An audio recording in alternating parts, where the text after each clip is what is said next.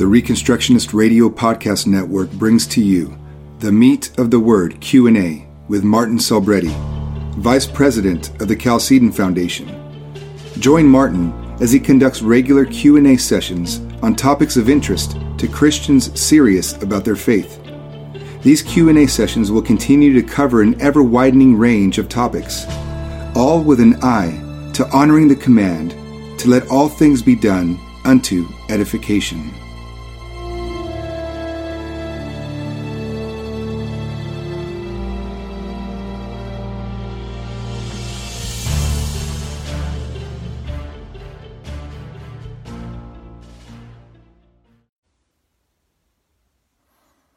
Here we are again. We are broadcasting live from Georgetown, Texas on November 18, 2018. Another edition of Chalcedon Q&A and Meat of the Word. I'm Martin Salbretti. I'm the Vice President of the Chalcedon Foundation, and if you see the curtains moving behind me, it's because the cats are deciding to learn a little something too. Looks like we have ground control in place. That's all good. Oh, wow, 4 people showed up suddenly. Excellent. Well, we have a whole bunch of questions that came in online. I'm wondering if I might not intersperse some live ones with these. But I do want to get to as many of these as we can because one of them got laid over from last week inadvertently. Well, actually, 2 of them. Roger Oliver asked, last week we discussed Denis Lemaraux's version of the theory of evolutionary creation and his creative exegesis of Genesis 1:11. He mentions the new old theory of knowledge known as the 2 divine books. I found the following graphic and example about concordism. If you have time, I'd like to hear your response. Thanks, Roger.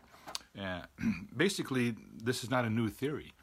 The double revelation hypothesis actually got into the crosshairs of Dr. John C. Whitcomb, Jr. Back in 1963, he wrote a book called The Origin of the Solar System and the Double Revelation Hypothesis. And the thesis of the Double Revelation Hypothesis, what a mouthful, is that God has 2 books, right? There's the book of nature and there's the book of Scripture. And basically, God keeps 2 sets of books, and he cooks the books in a way such that you can't really rely on what one book says in respect to the other. So you drive a huge wedge in the sense of what God is or is not revealing. And once you have that, of course, then natural law is suddenly elevated as a principle.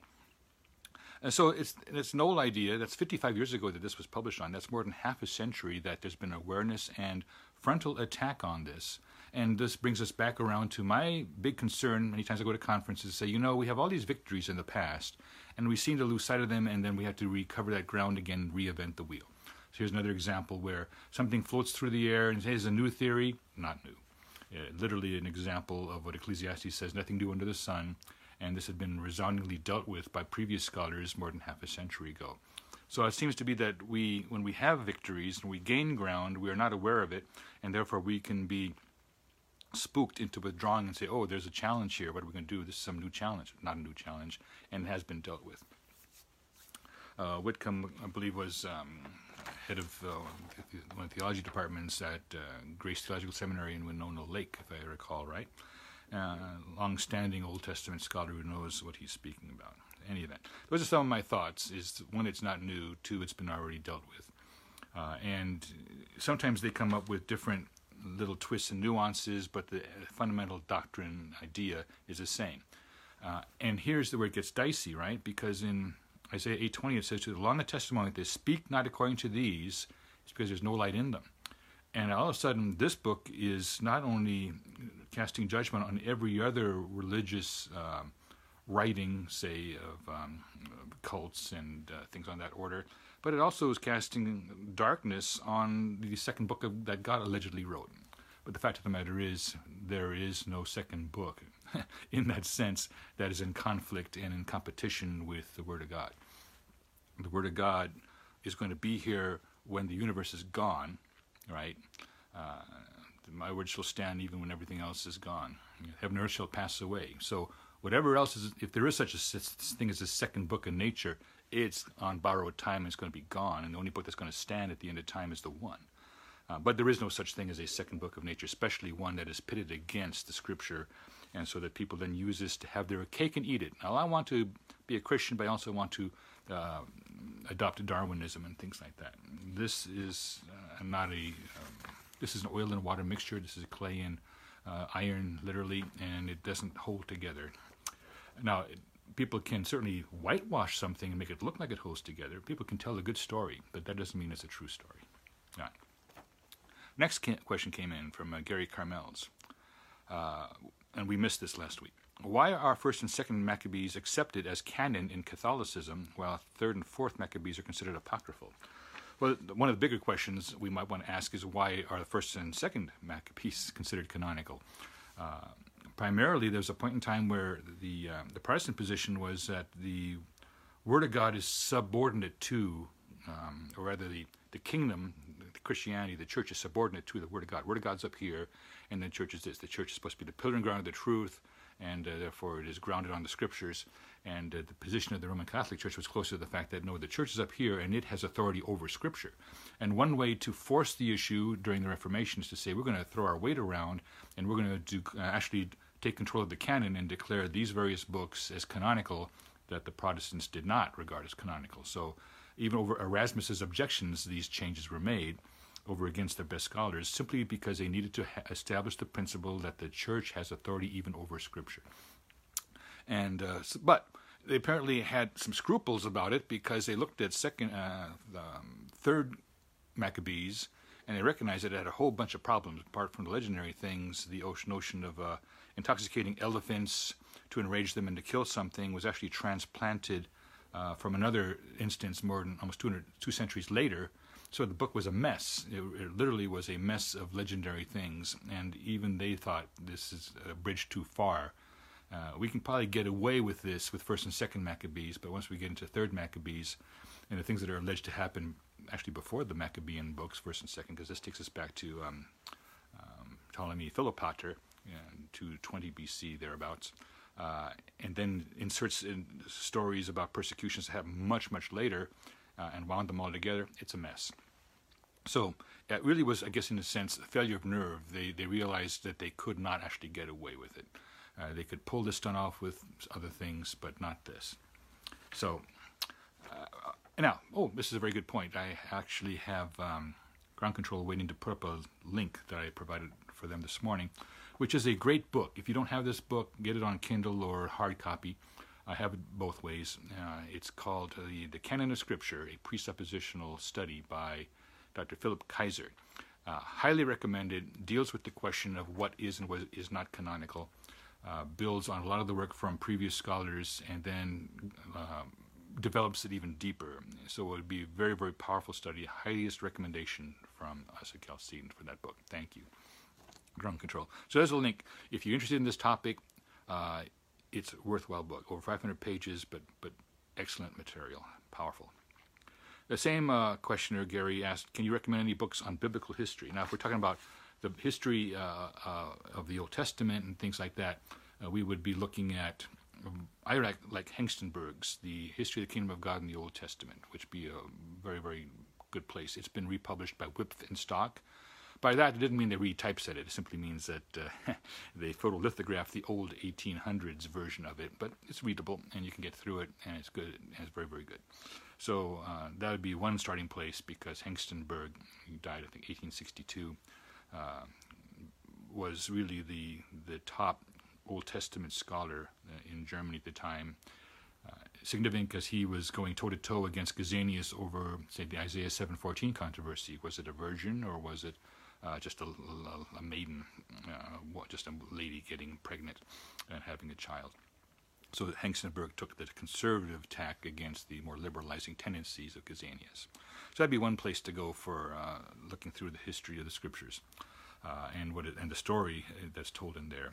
My recommendation. If we're talking about church history, of course, Philip Schaff's volumes are well known, but there's another scholar who's also interesting and has a take on it that I think expands on and sees things that Schaff does not necessarily catch, and that would be Augustus Neander. Neander was well known to Rushdoony himself and other Chalcedon scholars. Have his old materials on the shelf here too. Neander was also worth looking at in terms of church history. Now, if you're looking at biblical history in other respects, you may want to look at Rushdoony's lectures on world history, because he also brings in where the Bible comes into play in some of these areas. So then, of course, there's the, I guess I would just leave it at that, because we can always have follow-up questions on that.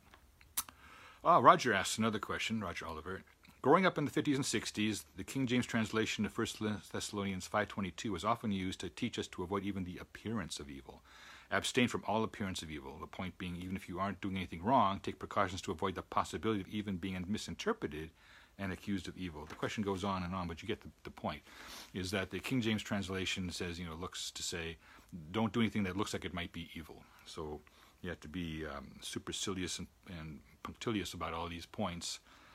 And the question is that the right interpretation? Well, we kind of inherited this from bad interpretations, going back actually as far as Luther. R.C.H. Lenski, a Lutheran scholar, explains how this happened. Actually, this is worth catching here. He translates it more correctly from every form of what is wicked, hold yourselves off. And because it's the opposite of the excellencies from the preceding verse in 1 Thessalonians 21. So the opposite of the excellent thing is not merely something bad, but the entire expression, every form of what is wicked. The every is definite, comprehensive, blah, blah, of what is wicked. And so Trench and other scholars make a distinction between morphe and schema, the form and fashion that's inherent in the object, irrespective of the fact whether it's seen by others or not, and eidos, which is the word used here, eidon, form, as seen. Yet the latter is not a mere appearance. This is where it gets interesting. The latter, the word that's actually used here, is not a mere appearance without a corresponding substance, as Luther has translated allen bösen Schein, which is also the translation of the authorized version, all appearance of evil. The latter, this wrong translation, would mean that we are to avoid everything that looks wicked to those who happen to see it, although it may not be wicked at all. What is said by Paul is that wickedness has many forms, every one of which is really wickedness, and also appears so to men, and we are to keep away from every form that wickedness may assume. In other words, if we're going to use this, it's like the appearing of something is not the perception of it, but the actual presence of it. We're talking about the appearance of Christ, or someone making an appearance on the stage. They're there. It's not just the appearance or a hologram like we have today, but the reality. So Lenski nails it. We have actually been working under a false assumption, and that's simply attributed to the King James. Now, more modern translations, setting aside the kind of text they're using, at least get the proper translation of eidon right, which is the form of evil. Abstain from every form that evil could take, but not just mere appearance, as Lenski points out. So that kind of clears that up. Because there are many things that Jesus did and others people, saints in Scripture did that have the appearance of evil. God even having Elijah eat food delivered by ravens has the appearance of evil, but it's not. Don't go by that. Ford Schwartz asked an interesting question. I like this one. In the audio eschatology series, Rush speaks at length of judgment as process and event. I found this made the entire topic of divine judgment much more understandable, starting with Adam and Eve in the garden, death as a process and an event. I'm wondering why he doesn't use this idea of judgment as a process much more often in writings and lectures. Is there a downside he was attempting to avoid? Well, first thing, let's talk about the upside of talking about judgment as process. I'm going to pick a text here that I think is indicative of the situation, which is in Micah 6:9. Right after the famous bumper sticker verse, about, do justly, love mercy, and walk humbly but with thy God. But then it continues, the Lord's voice crieth unto the city, and a man of wisdom shall see thy name. Hear ye the rod, and who hath appointed it? Now that's interesting, shall see thy name. In other words, they'll see Jehovah in the way that God's crying out. And so we have this process of a rod. You see the rod. The rod is now coming up in this threatened position, and the wise man sees the rod, and who has appointed it? God has appointed the rod of judgment. Now you can be wise and respond while the rod is being prepared so that you can repent or take the steps necessary to avoid getting hit by it, or you can be a sluggard and slothful in your thinking and get clobbered by it full on, and deservedly so, because it was there to warn. The point of the rod, he says, God cries out to them. There's a cry from God himself, and it takes the form of the judgment. And all we're going to do if we neglect it is get hit by that and with subsequent judgments until we pay attention or driven to our knees. So we have a choice here. So there's a rod, and it's appointed. In other words, we've made ourselves an appointment with the rod of judgment, and it's the way that God forms it, and God's name is in the rod itself. There's nothing that is not. There's no rod that's inflicted on us, particularly in terms of physical evil, which we're talking about, earthquakes and storms and things, where God has not appointed it as a rod against us, because we're told things like this will not go through your land if you are obeying God's law. So here we have it. Hear ye the rod. The wise man hears the rod and pays attention to it. In other words, there's a process, and you can actually affect the process of judgment by repentance. Perchance, someone can take steps that will set off Scripture, the thing. And we have this example that lots of times, right there in the book of Jonah, right? The king of Nineveh says, maybe if we all repent, then 40 days will still be standing instead of wiped out, like the prophet says. And so there was no guarantee of it, but they took steps, and so the process of judgment, which began with Jonah's appearance and alerting them that the rod is coming, they were able to stave off the rod. And that's why this generation, Nineveh, will stand up in judgment against the first century Israel for them refusing the cry of the rod that was appointed through Christ. So they were smarter in their generation than were the Jews in Christ's generation. Okay. So what is the hazard, by the way, of failing to see that there is, or overemphasizing process? If you overemphasize it to the point that you leave off the final event, that is the final judgment, then you're about 1 foot into the full preterist camp, because then you're saying, well, it's just going to be continual process. So you want to make it clear that simply because we are now focusing some on current evidences of a rod that's appointed to us, and rightfully so because of our corporate sins, our national sins, our church sins, those particularly because judgment starts at the house of God. All these things then are arrayed against us. It then is time to take action. But that said, you cannot put off the final judgment. There's nothing you can do about that. It is a absolute thing. All men must stand or call before the judgment seat of Christ. And if Christ is not yours and you're not in him, that's going to be a very, very dreadful day, the dreadful and terrible day of the Lord, as it is. So we want to make sure that we understand that even temporal judgments are not perfect. First off, lots of times the innocent are swept up in them through no fault of their own. All of the animal creation is swept up in judgment, subjected to futility, according to Romans 8:19 to 23, through no fault of its own, not because of its own self, but is subjected for man's sake. In other words, the futility to which is subjected. So too, lots of times the innocent pay a price for the sins of others. But all of this is rectified at the final judgment. So the final judgment settles all scores, evens everything out, deals with and apportions out rewards and punishments such that the former things are no longer understood, every tear is wiped away, and of course final judgment in its ultimate form, the last rod of all, the lake of fire, exists too at the tail end of history, indicative that God's justice is one of his attributes that is not going to go unexampled, as in not displayed in its fullness, the manifold wisdom of God from Ephesians 3:10 will be manifested fully. So that's the interesting point. Most people think of the judgment as something way off there, rather than right now. Right now, interesting point, there's a judgment. Let's go back to the Micah passage, 6. He talks about various forms of the judgments. The rich men thereof, this verse 12, are full of violence, the inhabitants thereof have spoken lies, their tongue is deceitful, therefore also will I make thee sick in smiting thee, and making thee desolate because of thy sins. Thou shalt eat, but not be satisfied, casting down shall be in the midst of thee. In other words, when it says, thy casting down shall be in the middle of thee, it means it's not external enemies that are coming to level the nation, it's rot from within, internal rot, or internal destruction. It's interior dissensions and wars and fightings, and devouring one another, as it were. There's no way to deliver from it. Thou shalt sow, but thou shalt not reap. This is a form of judgment that's in process. Thou shalt tread the olives, but not anoint thee with oil, and sweet wine, and shall not drink wine. For the statutes of Omri are kept, and all the works of the house of Ahab, and ye walk in their counsels, that I should make thee a desolation, and the inhabitants thereof in hissing. Therefore you shall bear the reproach of my people.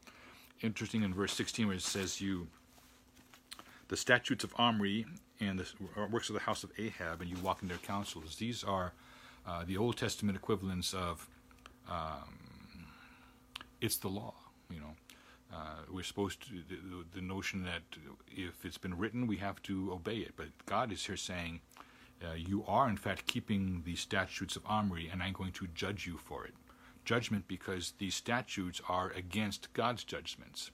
They are opposed to what God requires. They are in fact humanistic anti-law, that is a positivistic law that is put in place instead of God's law, and God's law is set aside, and his statutes are laughed at and scorned, and instead we put in place this allegedly new humanistic law. And God actually holds them responsible, and says one of the sources of judgment is that you're actually obeying these things rather than overturning them in favor of biblical law. Now, there's a right way to handle that and to put biblical law in place from the ground up, grassroots up.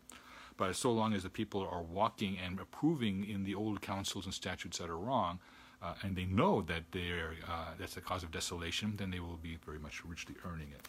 So there's process in all these things. In Haggai, they're told that they are putting money into a purse, but because they're not seeing that God's house is built, the purse has a hole in it. And they sowed much but reaped very little. These are forms of judgment in process, if you will.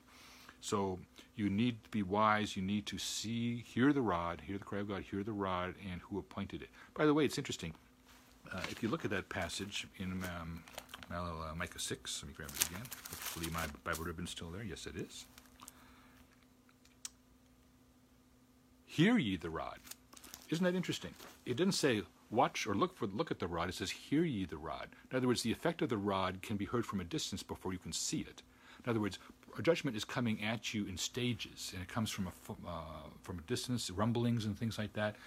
Catch it while you can hear it, because once you see it, it's probably already on the way down on your head. So that's the message here. God is the judge. He is a king, a lawgiver, a judge. He will save us. Isaiah 33:22. There's not one of these offices of God that overshadow the others. He's all of these equally, eternally, infinitely. And so let's make sure we understand ourselves here. No mistake. Okay, great question, Ford. Love it. Do you see any modern application to the levirate practice as outlined in the Old Testament and exemplified by Ruth and Boaz? Of course, we might actually get into an example of when John the Baptist is criticizing Herod Antipas for being with his brother's wife.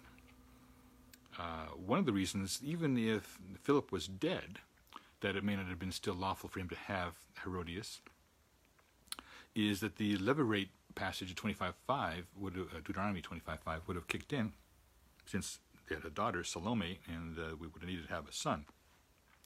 And so he would not have been the next in line succession. So long as that law was still in place, John the Baptist was going to enforce it on Herod Antipas. Well, of course, he had this other issue that it was his brother's wife, not his brother's widow, so his brother was still alive, but because of the fact he didn't have apparently a male seed, even then it would have been disallowed. So this comes up with another question that's coming up here right behind it. Is there any prohibition in Scripture for a widower to marry his sister-in-law after the death of his wife? And that's going to be depending on other factors. So let's talk about this levirate practice. I believe that what likely happens is that here the spirit of the law is translated into the New Covenant era.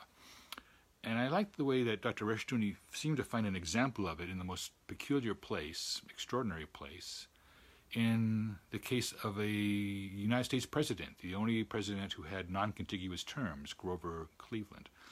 And Grover Cleveland, the reason that he evidences the spirit of the levirate, which is to say someone who is in a situation where there is no husband, for whatever reason.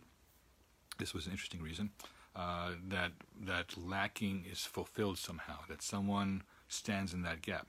So Grover Cleveland was accused falsely, as it turned out, of having fathered a child out of wedlock. In fact, never married this woman. It was a false charge. Nonetheless, he provided for the woman and the child out of his own substance financially. He dutifully took care of them, despite the fact of the charge. And if people thought, well, this is going to ruin this man, because this is a tantamount admission, tacit admission, really, implicit admission that he's guilty. And he didn't care. He said, I'm just going to take care of the we need here. So in essence, he came into this spot as if he were a levirate, not necessarily raising a seed for anyone else, as it were, but rather from a distance seeing that she was taken care of. She saw to the needs of the widow and orphan in a sense, if you want to use a very general, stretched version of those terms. And then it came out much later that, in fact, there was proof positive he wasn't guilty of having sired the child, and that he knew it the entire time. So sometimes the spirit of the levirate law can live on even after the ordinance is gone. And we can see, as Richard Street said, we don't see Christian character like this today. We are on tough times, hunger-bitten times, and we are feeding on corn husks when it comes to that. So I'm going to go to the next question.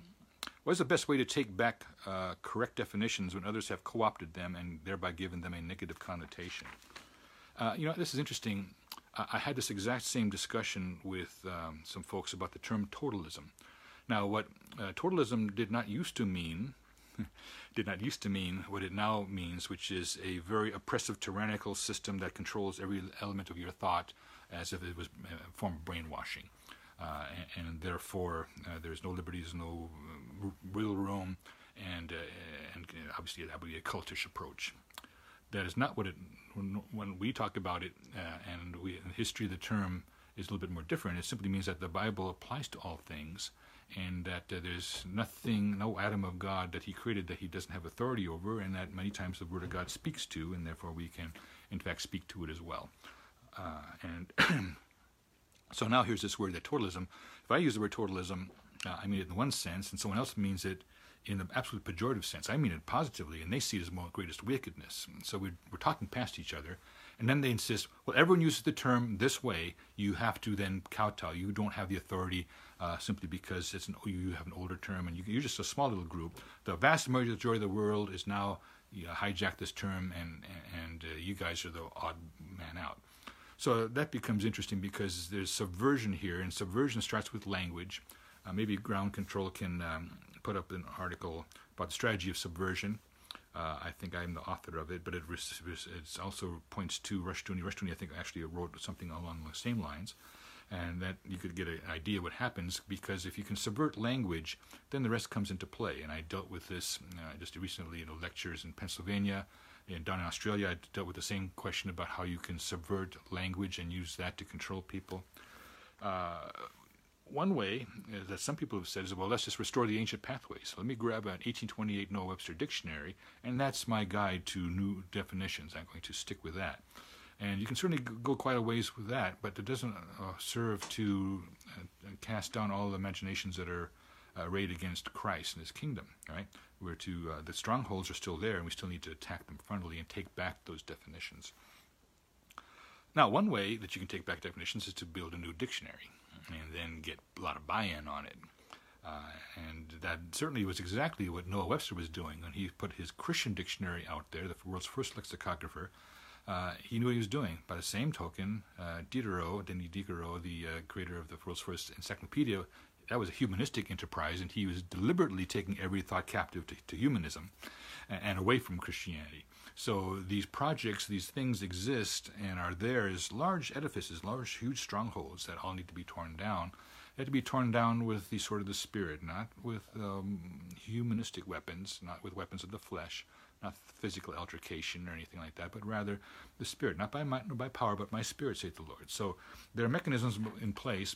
We need to then elevate ourselves to the point where we have the firepower to go after them, and not be cowardly about it. Thank you. Great strategy of subversion. Perfect. Thank you, Ground Control. Best way, I think we need to use all biblical methods. I don't think there's one best way. Each discipline and area of concern has its own different ways that need to be dealt with it. Banking might have a different approach to definitions than, say, someone else, than the sciences. And then, of course, they have the soft sciences, so-called, versus the hard sciences, the life sciences, the physical sciences, the arts. What do we do with arts? We can't even define certain things like what is music. No one's going to agree on that definition because it's such a broad area of cultural concern. So that means that you need to raise new foundations. If you have a situation where those foundations are missing, and a lot of those happen to do with definitions, you're in a bad way. I think it was Gary North correctly said, "He who defines wins." So Orwell dealt with this too. If you can alter language like he did in 1984, then you can take away the necessary terms to embody certain ideas. And those ideas then become disembodied. They are no longer in currency. No one has a way to express the idea, so the idea itself and the notions behind it, the concepts behind it, die because they can't be expressed. They've been skewered, if you will. So, therefore, to allow the testimony to speak not according to these, because there's no light in them. So we always go back to these ancient landmarks, because they speak for all time. And like I said earlier in the conversation, they will stand when the universe is dust, or less than dust. Okay. Next question, interesting. Is being consistent the same as being faithful? Now, I think you can be consistently unfaithful, obviously. And so lots of times if we are inconsistent, sometimes it's a glorious inconsistency. I think it's a glorious inconsistency that certain folks with a given eschatology that what we would consider more pessimistic are still busy dealing with certain things and taking dominion over that area, despite the fact that it's apparently inconsistent with their eschatological view. So here we say that, well, thank God for the inconsistency, that it's not affecting their walk in such a way as to cut short God's working through them and their families to do good and to give something good to the next generation. But faithfulness is interesting because I imagine it can sometimes look inconsistent.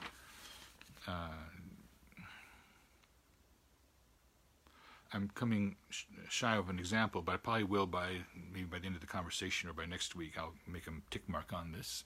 And not put a literal tick on it, but a tick mark, and then we'll see if I can't give an example that might be more useful on this.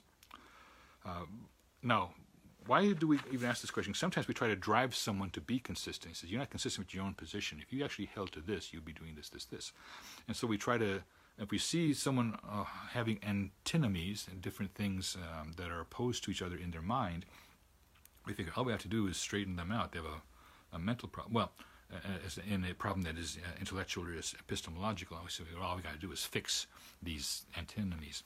You know, what does that best is systematics, and this is what Warfield kept saying. He says, because we've been deprived of the strong discipline of the past, it's astonishing the kind of things that coexist and live in our minds together that are enemies of each other, and yet we hold them in our minds simultaneously, even though they oppose or are in opposition. And so it takes systematics to alter that, to realize then to take the biblical truths and set them in their relationship one to another, so that you have a new truth, which is the relationship with these truths comprises, the example that I give is that the truths of Scripture are like so much pieces of lumber all the way around. They're all true, but they're not built into a building yet. They're just on the ground, unconstructed. But if you put them together in their relationships, then you have a building. Then you have everything up to the capstone. And that is the thing that you want. You don't want just to have just a bunch of diverse truths out there, but you want to put them together. And it's in the process of putting them together that the flaws start to show up. If there's an inconsistency, then that's going to appear. I had, again, challenged in a group on Facebook. I said, someone was explaining, well, of course, the land promises in Ezekiel 47 are clear. And I said, that's interesting because in Obadiah, we have a very, very different set of land promises where Benjamin occupies the Transjordan, I should go this way, which is your direction would be eastward. And Judah occupies all of Canaan, all the other 10, and below to Edom. And then all the other 10 tribes are north of the northern boundary of Israel. I said, now who's right? You guys have a view of the millennium, and you're convinced that Ezekiel 47 gives you the land divisions, but Obadiah is just as clearly giving land divisions of the future of Israel. Which one's the right one? So now I'm going to ask them to be consistent, because now the Bible is putting out a very serious inconsistency if you are trying to take these things literally. And these are really red flags to say neither of these pictures is the literal picture. They actually both describe a spiritual reality in the future, and is being misconstrued when you try to actually make it literal. In any event, the point there is that someone can hold something and not realize that it's inconsistent with another scripture, and then when you bring it up, you get crickets, unfortunately. See, the serious person will say, I need to deal with that. That is a serious challenge to my position. I think the same thing is true of the passage in Hebrews 8:4 and 5 about the priesthood of Christ and being tied to his kingship, which is taught in Zechariah 6:12 and Psalm 110. And here this verse says if he's on earth, he can't be a priest. And so that means if he's supposed to be a king and a priest at the same time, a priest upon his throne, as Zechariah 6 puts it, then we got a really serious problem. But instead of actually grappling with that, which means being consistent with the scriptures, people tend more to flee and to set that aside and pretend. They whistle and they assume there's no problem and they can go on and continue to spout the original doctrine, even though they've been challenged and shown that it's got a big inconsistency with it. Sometimes this is a glorious one where they are operating correctly even though their ideas are mistaken, and that's a great thing. Or, here's another problem, of course, we face. We have people who are very, very biblically consistent who are not actually walking according to what they know. So their knowledge is fine, but the walk is deficient. And the word for that in Scripture tends to be hypocrite, saying one thing and leading others to something else. Okay. 3 more questions. Sorry if they were taking so long on these, but then we'll be done with the write-ins, the write-in ballots. These are provisionals right here. Some evangelical leaders are promoting the idea of incarnational leadership and incarnational ministry. 2 questions. Is this merely a misuse of the term? And 2, is it heretical? Well, if it's heretical, of course, it would be a misuse at least of something. But here's my concern. Anytime you say that, if this ministry really is a literal incarnation of Christ, there is no accountability anymore for it because it's incarnational. Christ is incarnate. The Spirit is incarnate and working through it. So it is above reproach, above criticism, above even biblical analysis, after all. What we just declared it to be, incarnational. Now, in one sense, if you're saying, well, we simply need to incarnate as in put legs and boots on the ground and hands to work for Christ's mission, I don't have a problem with that. But in the sense that all of a sudden we have this new name, and it's what the name could eventually imply down the line that becomes dangerous.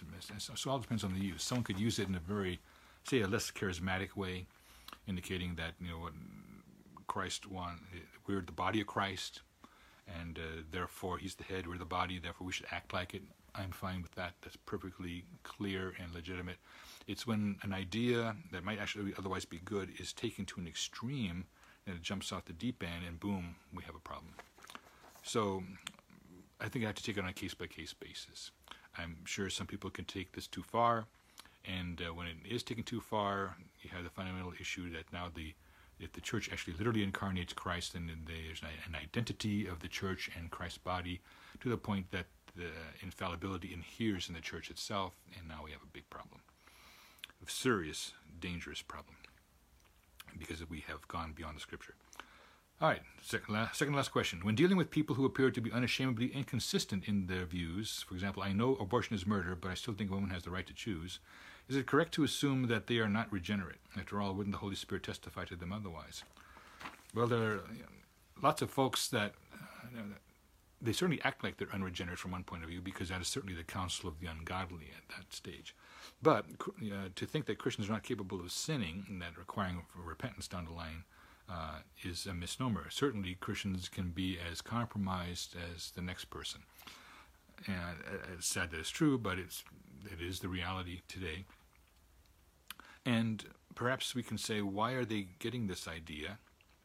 Why do they think that these two things can coexist? Because now they're talking about a right to choose, right? So now we've elevated a doctrine of human rights. Now we bring back, say, Ingram's great study, what is wrong with human rights? And because the Scripture only speaks in terms of human duties and responsibilities and not rights. And then, of course, in terms of liberty, but that's a whole different ballgame than rights, and certainly the right to choose to kill. So if they're trying to say they don't believe that the civil magistrate should govern this, that's a whole different ballgame too. Because the civil magistrate is there to wield a sword against evildoers, and to say that murdering an innocent child is not evil is, of course, a complete subversion of language again, going back three questions. So, yeah, it's a serious problem. We like to think better, but of course, we're going to find ourselves always correcting one another, And sometimes the correction is not welcome. Sometimes different parts of the church. If you go to a very liberal Presbyterian church, you're going to get this exact position. They might not even think it's murder. They might have a whole different idea about it.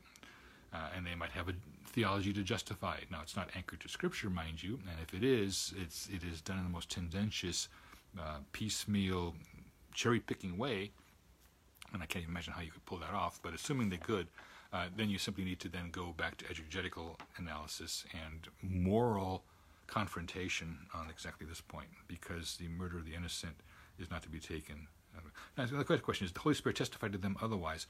Certainly, someone can resist the Spirit, right? Now, and that's the other point, is that they may know in their heart of hearts it's murder, and still, for expeditious reasons, justify it the way that this question puts it.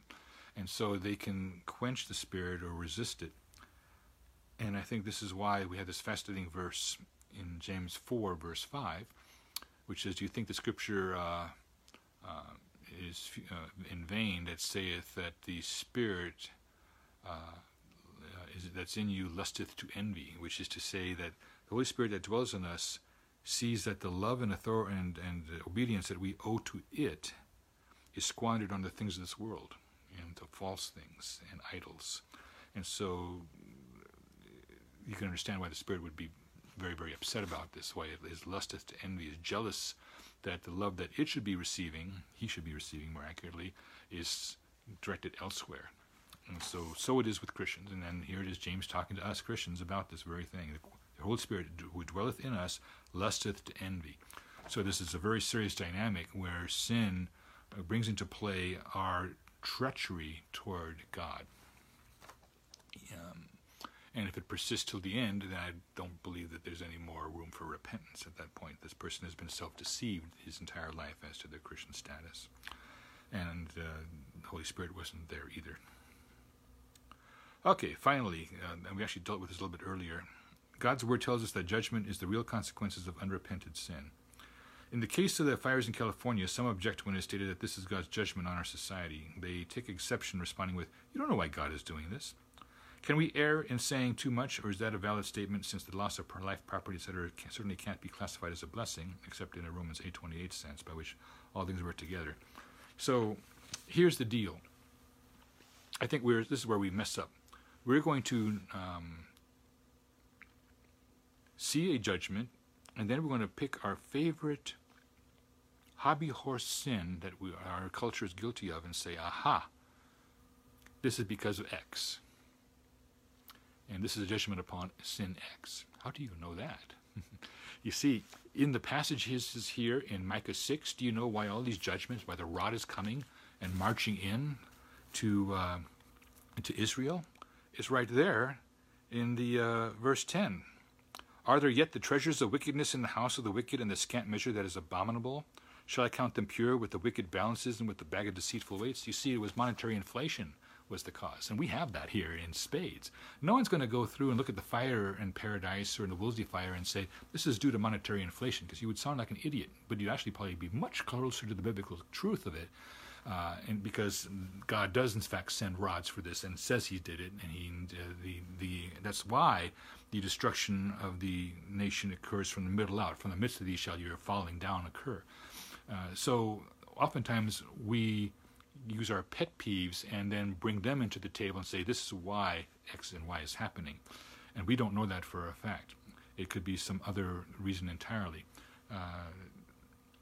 Some people think, well, there was a reason why they were tossed out of, for 70 years, out of, to Babylon, and the diaspora, the dispersion of the Jews and their exile to Babylon.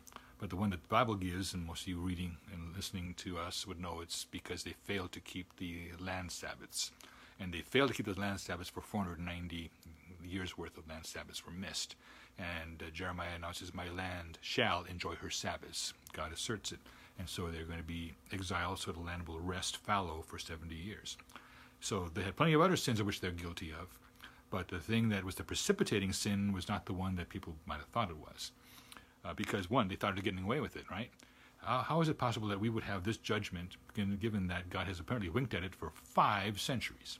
Well, guess what? God's got a long memory. He was 70 times 7 forgiving them, and then all repentance was gone on God's part. And that was the end of it. There was no repentance left, and then God said, my land will enjoy her Sabbaths. All 70 of them will continuously be observed while you're out in Babylon. So let's be clear that we don't know the exact sins, cultural sins, that might give rise to judgment and where those sins occurred. But we do know that God would protect his people when they are glorifying him, and that means all the law of God is being kept. This is laid out in Isaiah 4, verse 5. It's interesting, we had 4:4 and 4:5, but 4:5. We just had James 4:5, now we have Isaiah 4:5. Isaiah 4:5 says, upon all the glory shall be a defense, which is where God is glorified, God puts a protection, a hedge, a covering that protects. And so it's because to the extent that God is being defied, that hedge, that protection is gone, and then you are open yourselves up to all sorts of attacks and judgments, which can be a process, and they all end up in the great judgment, which is also a lake of fire. So, okay, here's a question that came in from Kevin.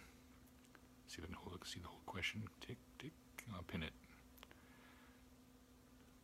Much of the emphasis on modern Calvinistic preaching is focused only on the cross, and they use the words of Paul that he seeks to know only Christ crucified as the basis. Is the resurrection the catalyst of the Christian faith? Well, yeah, but catalyst, it means it sets in motion conquest, victory over death, victory over the things that belong to death and the domain of death, victory over sin. That's the whole point, is that laid out in John 12:31-32, right? Is that I, if I be lifted up out of the earth, shall draw all men unto myself. So that is the catalyst of all Christian faith, and so was the starting point. Also, Paul knows things beyond Christ crucified. He even talks about this notion about taking every thought captive to the obedience of Christ.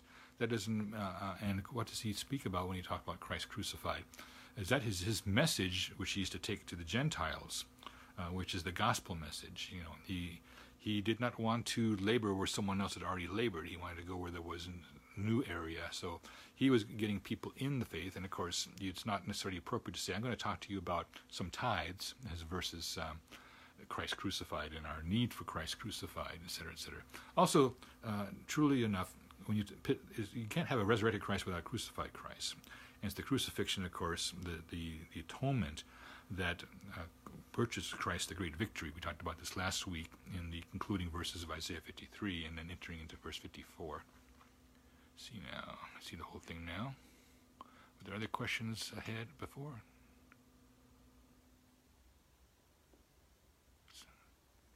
Chicago. Looks like we've... Okay, so I only had the one question from Kevin. See if anything else pops up on the feed. Time-wise, we have another 14 minutes, so we shall see if anything else pops up. Otherwise, we'll probably be ending early, which is okay. Again, a reminder, while I have a little bit of dead air, we do have another Book of the Month Club coming up in first Monday of December, where I will be discussing The Foundations of Social Order by Dr. Rushdoony, about the creeds and councils of the early church. Myself and Andrea will be moving along. If you haven't signed up for it, please do. If you miss it, you can always listen in afterward, but you can't ask live questions because it's a tape that's already done deal. So that'd be one place to go. And if you want to send questions in advance, then simply pop them in over to ask.calcedon@calcedon.edu, and we will get to them first, as we did this time, and walk through a whole bunch of them, and then see what comes of it. Any other questions popping up? Ground control, if we're going to run short today, well, that's going to be interesting. I did not expect that to happen. Well, the one thing for sure, we're coming up close to Thanksgiving, and I think gratitude is a Christian virtue that often goes, we'll give it short shrift too often. We need to be very, very grateful and thankful to the Lord. Remember, in the list in Romans 1, it says of those people that were the reprobate, neither were they grateful. That's a stunning thing. Okay, I see a question came up here. Could you please compare 1 Peter 3:7? Let me pull it up.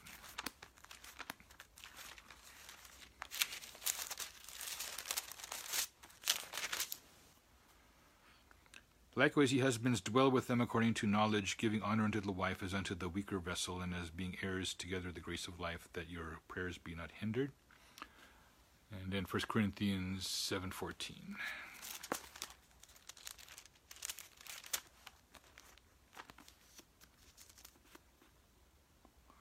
For the unbelieving husband is sanctified by the wife, and the unbelieving wife is sanctified by the husband. Else were your children unclean, but now they are holy. So we have the question of the sanctification, which is positional, as they say, versus the issue of dwell with them according to knowledge, giving honor unto the wife as unto the weaker vessel. I think you certainly have a Christian marriage here with both partners in Christ in 1 Peter 3, as being heirs together of the grace of life, that your prayers be not hindered. And they're praying together. This, the composite is both prayers. The prayers, joint prayers, are being unhindered.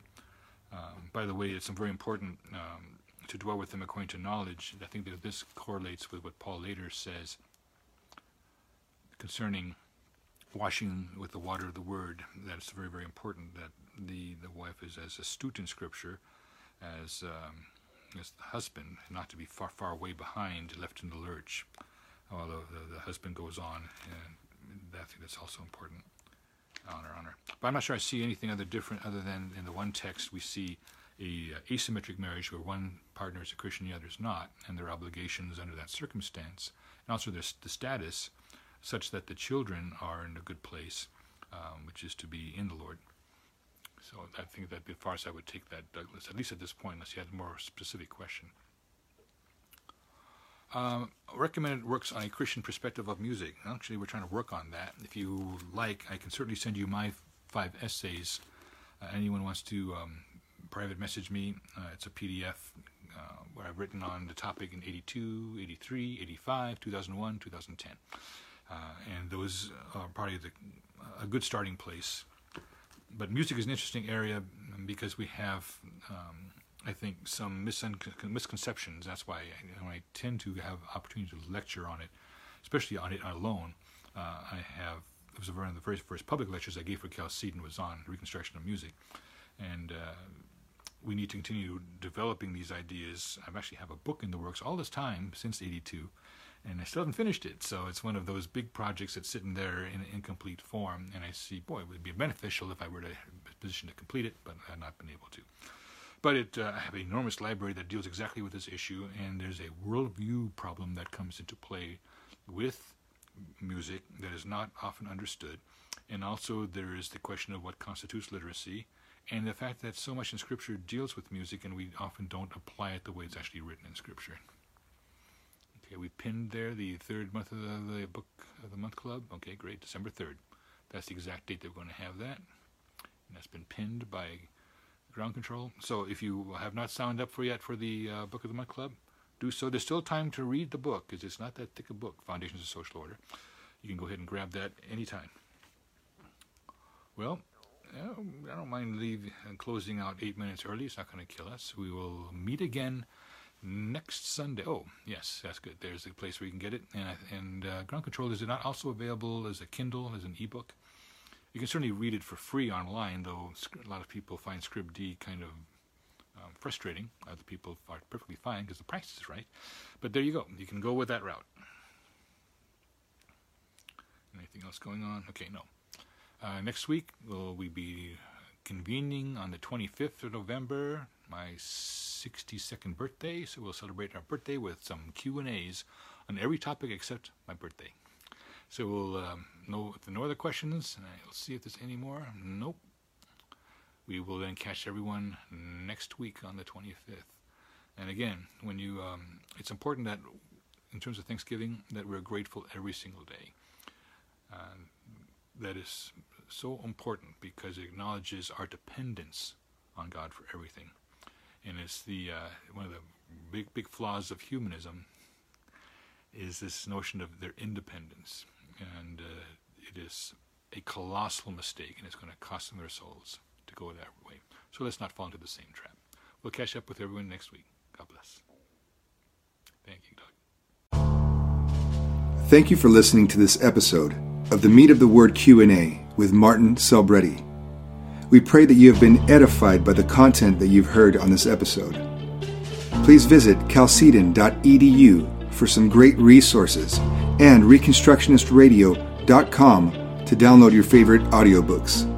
Until next time, may the Lord richly bless you in all that you do.